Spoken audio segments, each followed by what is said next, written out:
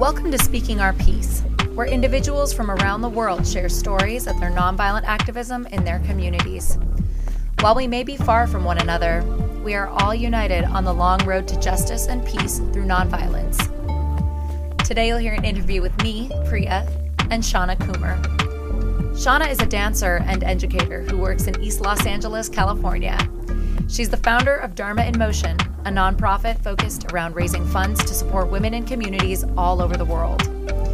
She shares what it was like to start a nonprofit, as well as her impressions of what it means to do this kind of work, not only within our communities, but also within ourselves.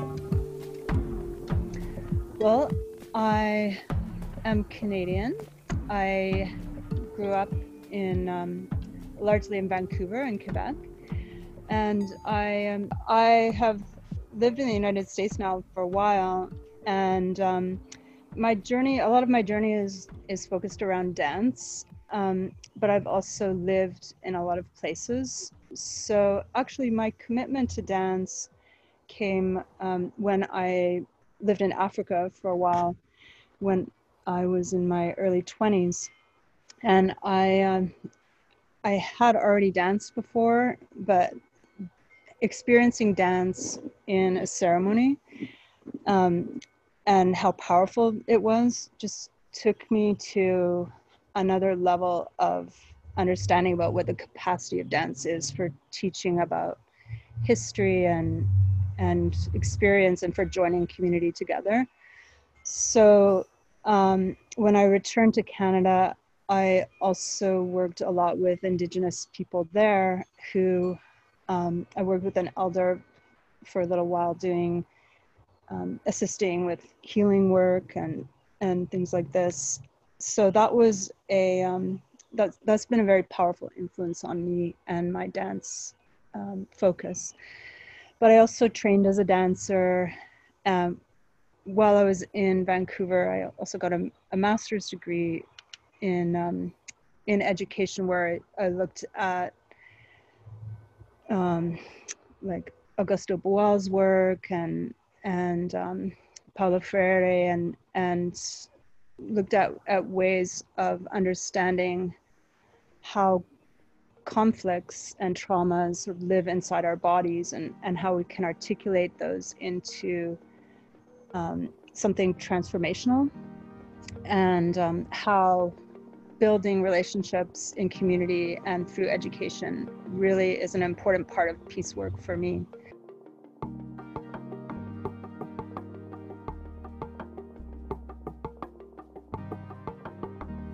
So you're doing some work in Los Angeles right now. How did you come to be involved in the LA community and as well the other communities that you currently work in? Because you have some other work in other places in the world right now, right?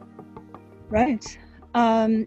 Well, I think that, I guess that gets to the core of what I believe, which is that I think a lot of the stuff that happens is through community, through meeting people. I become a different person, so having spent 10 years here, I acculturated to what is the history of Los Angeles, especially East Los Angeles, where I have been teaching. And so a lot of the people that I know are from South America or Mexico, or have lived in Los Angeles for a long time, but maybe are from origins in Central America, South America, and so forth. And so there is a huge emphasis here in the community on immigration and the kind of violence that people are experiencing around that. And so how I became involved in that work was through friends, basically friendships that have changed me. So working with dance, I think you become very close with other people because you're there until all hours of the night sometimes, or you're getting up early and going to get costumes and things like this. So the relationships become very deep and meaningful, and I believe that people change me. You know, when I meet them, I experience that. Nonviolence, peace, those things happen in community, and it takes being a very good friend to, you know, almost acting like a good friend or being a good friend to do that kind of work. Because I think you need to have compassion, experience, almost like experiencing things that other people are experiencing. And I believe in, I guess I have a sort of empathetic type of personality. So I take things in, and then I become committed to them myself. So that's, you know, I'm from a very different context in Canada, but if I'm living here, I want to connect with the community that I'm interacting with here, and what are the concerns and issues of that community. So I just do my best to, you know, participate. I don't think that my voice is central or anything, but it's another voice that can be added to the pot. And I think I'm pretty good at bringing people together in groups, and we you know, who are focused on particular issues, and I love creative work in dance. I love that process. So I think that process really fosters community, a lot of community, and that's how the work is done, through community building. You have been working in your community in LA. What kinds of work do you do there? Specifically, what kinds of events are you involved in, and do you what kinds of work do you do? Well, I'll talk a little bit about a recent process that I did just before the shutdown. We had a dance concert, which was called Dance as a Protest, and it was focused on whatever issues of protest. I brought together a group of different artists, but that's the context where I created one of my more recent dance works.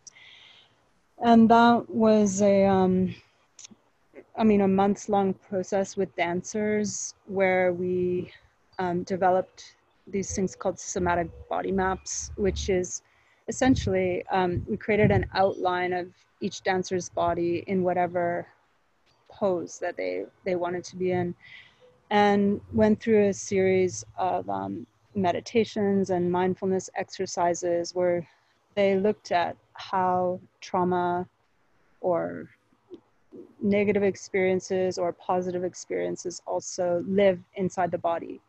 So they might associate a symbol, for example, with a specific part of their body. It might be, I don't know, like as simple as a flower, or it might be something more violent experience that they had that they associate with a certain part of their body. And so after months of doing that work, along with movement that we did together, we developed very meaningful connection with each other. And also we were looking specifically at the issue of people who are put in cages because of the way that immigration is being handled in this country. It's a very broken system with a lot of problems. And so it was one way to add another voice to that movement of, working against the horrors of what's happening in the immigration system here. You know, often what I do is I lead to a dance performance that's held in a theater, perhaps. But along the way, there are many other opportunities for community building. I think that one of the things dance does is dance processes do, is to show how interconnected we all are, and how the way that I do this process too is really to look at things that are living in the body, which is how, you know, a lot of us experience I guess social change and transformation that needs to occur. Like we have things that we're still responding to that might have happened to us a while ago, you know. So I think one of the things that results is a sense of our interconnectedness, and ideally we would have these experiences as a dance group, but then also maybe have workshops with people in the community. There are a lot of different ways that we can connect through dance to community. It doesn't only have to be the result, which is this beautiful performance with costumes and so, you know. So a lot of places along the way that I think are equally as important. Yeah.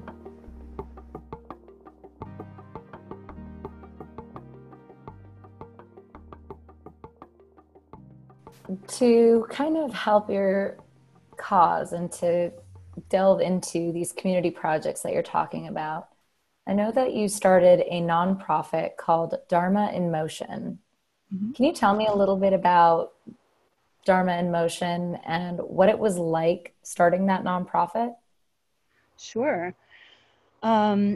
Yes, I had a very strong feeling that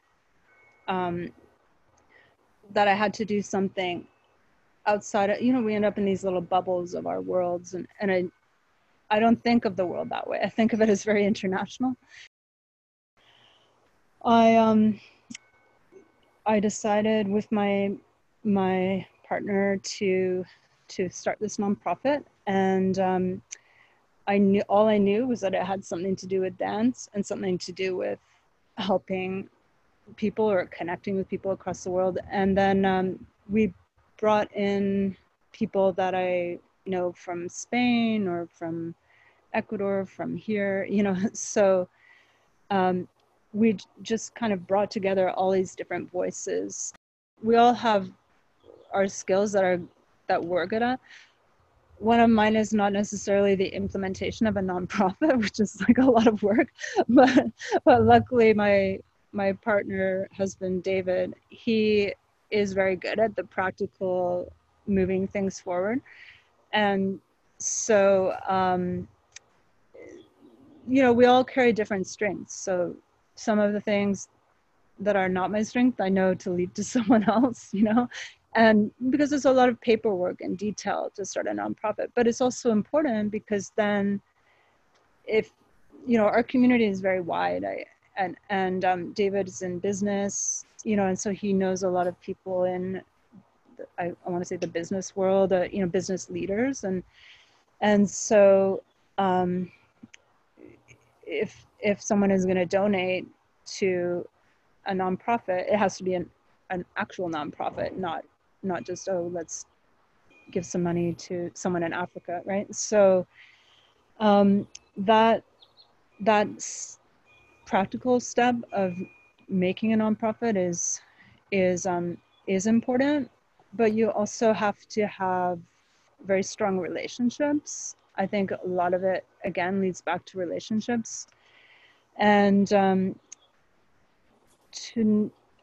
me, I just brought in various people that I know or that I would meet that are interested in doing this work, and I'm I don't know, kind of, I want to use, I don't feel like the Pied Piper, but it's like, oh, this is this great thing happening. Do you want to join me? You know, and then we all just, you know, get involved. And I love people. I love relationships. So that's one of the things that I guess bring to that table. But I think you have to have a lot of different types of skill sets at the same time, you know, and that takes work. I think you have to work through a lot of stuff to make that level of commitment to things as well. So, and then deciding among the core people, like, what are the values going to be for this nonprofit, and how, you know, what if we disagree on something, you know, and that I think still is evolving. You know, I think it's much clearer now than it was when we started, but I think it's still developing. And I think the educational component to things that I talked about today, just earlier, I think that needs to become more clear as an aspect of what we do. And as an educator yourself, but also just as someone who cares about the general state of the world, what do you view, what do you see as sort of nonviolence work as a whole? Or how would you define it for yourself? Or what are the feelings that that word brings up for you of just nonviolence work or peace work? Well, I think that's a very deep question with a lot of history attached to it. And so I go back to Gandhi's work or Martin Luther King's work and the actual history of that work. And then I also think part of that work is acknowledging the like our ancestors' trauma, the trauma that lives in our own bloodlines, from colonization, what first European people did to themselves and then carried to other parts of the world. Those are like bloodlines of trauma that live in our bodies, and so there's violence that exists within us, and we have to process that and get through that in order to be able to have like true peace, in our relationships. And I think to be, I mentioned earlier, part of being an activist is being a good friend, That's very meaningful work that I think a lot of people don't necessarily get the opportunity to do if their worlds are small, So I think one of the things that I can do is to help bring wider worlds to other people's worlds, So that's the educational process. So that's what I mean by doing that kind of work with dancers or people from all different parts of the world and bringing them together. I think that is a critical part of the work, and to be able to speak critically about history and about the present moment and what is happening with broken government or a broken healthcare system or so many problems that exist. And I think sometimes,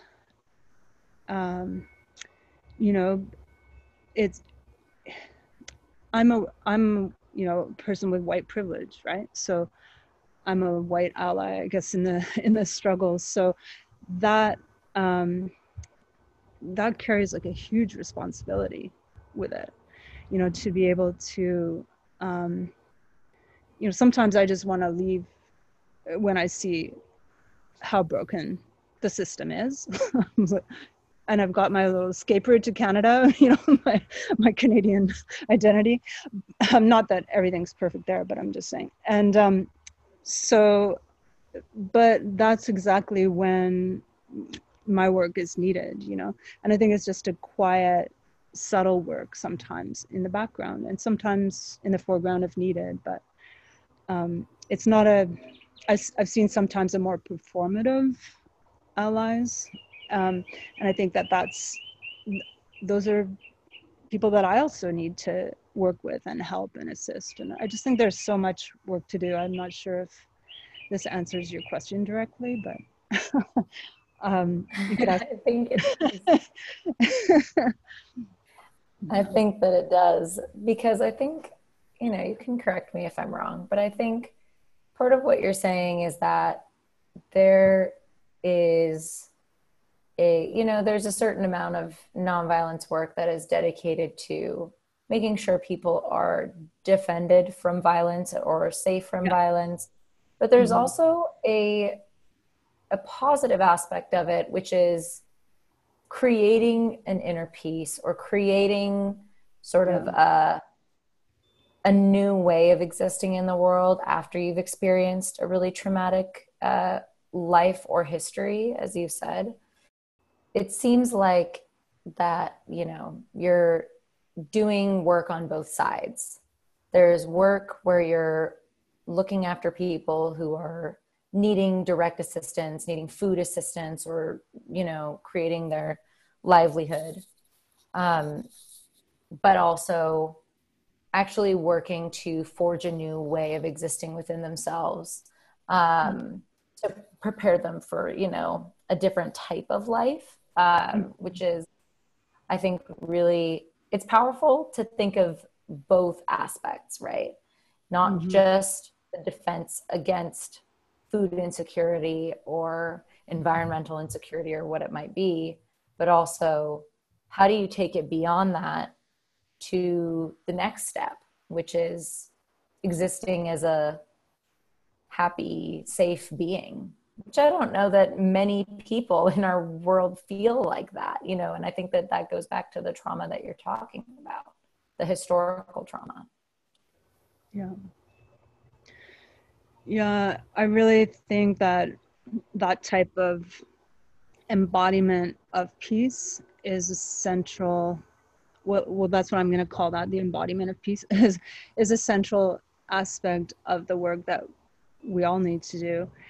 And it can be easy to forget, but you can't. And then now that, you know, if we enter a war zone, or we live in a war zone, or if some version of a war zone, which, you know, the United States can sometimes be like that, there are ways that we carry those traumas with us, and we have to process it. So it's not just our own inner peace, but it's also how we find peace in our communities, in our friendships. And that work is very central to me. Yeah. What would you say to someone who is struggling to find the resources for taking on that work, or doesn't know where to start? Give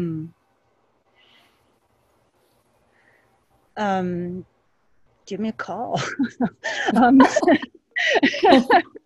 I guess I think that there are people doing that work. I don't know, because I don't know where that person lives, or whether, you know, but we have to find each other. I mean, it's helped me a lot, even just having conversations through Jai Jagat with people in Brazil, or like, you know, Thailand, and just to know that, oh, people are, or in Rwanda or wherever, you know, people are elsewhere doing all of this amazing work. So one person doesn't have to take it all on, right? You just do what you can that you know to do, and be changed. You know, be changed by people. I think being humble is key too. Just being humble, and like asking, you know, that finding what's before you, you know, reaching out to people. I think if we listen to ourselves, I think we do know what to do, but you have to do your research, and you have to find and connect to people. And I think there are great books as well. There's great, amazing work that people have done that you can start with too and learn from. I'm a huge fan of a book called My Grandmother's Hands, by Resmaa Menakem. I think I'm saying that right. And you know, other amazing books that you know, if somebody doesn't have people near them, they can start with that and connect online. You know, I mean, we're all kind of still in this half stay at home right now measure, or some of us are more fully stay at home in the United States. So if it means connecting in that way to start, and I think not to be overwhelmed is important, just to do what's before you, just to do small things. It can be with somebody in your neighborhood, you know, you can help an elder next door or something, you know, there's so many things we can do all the time.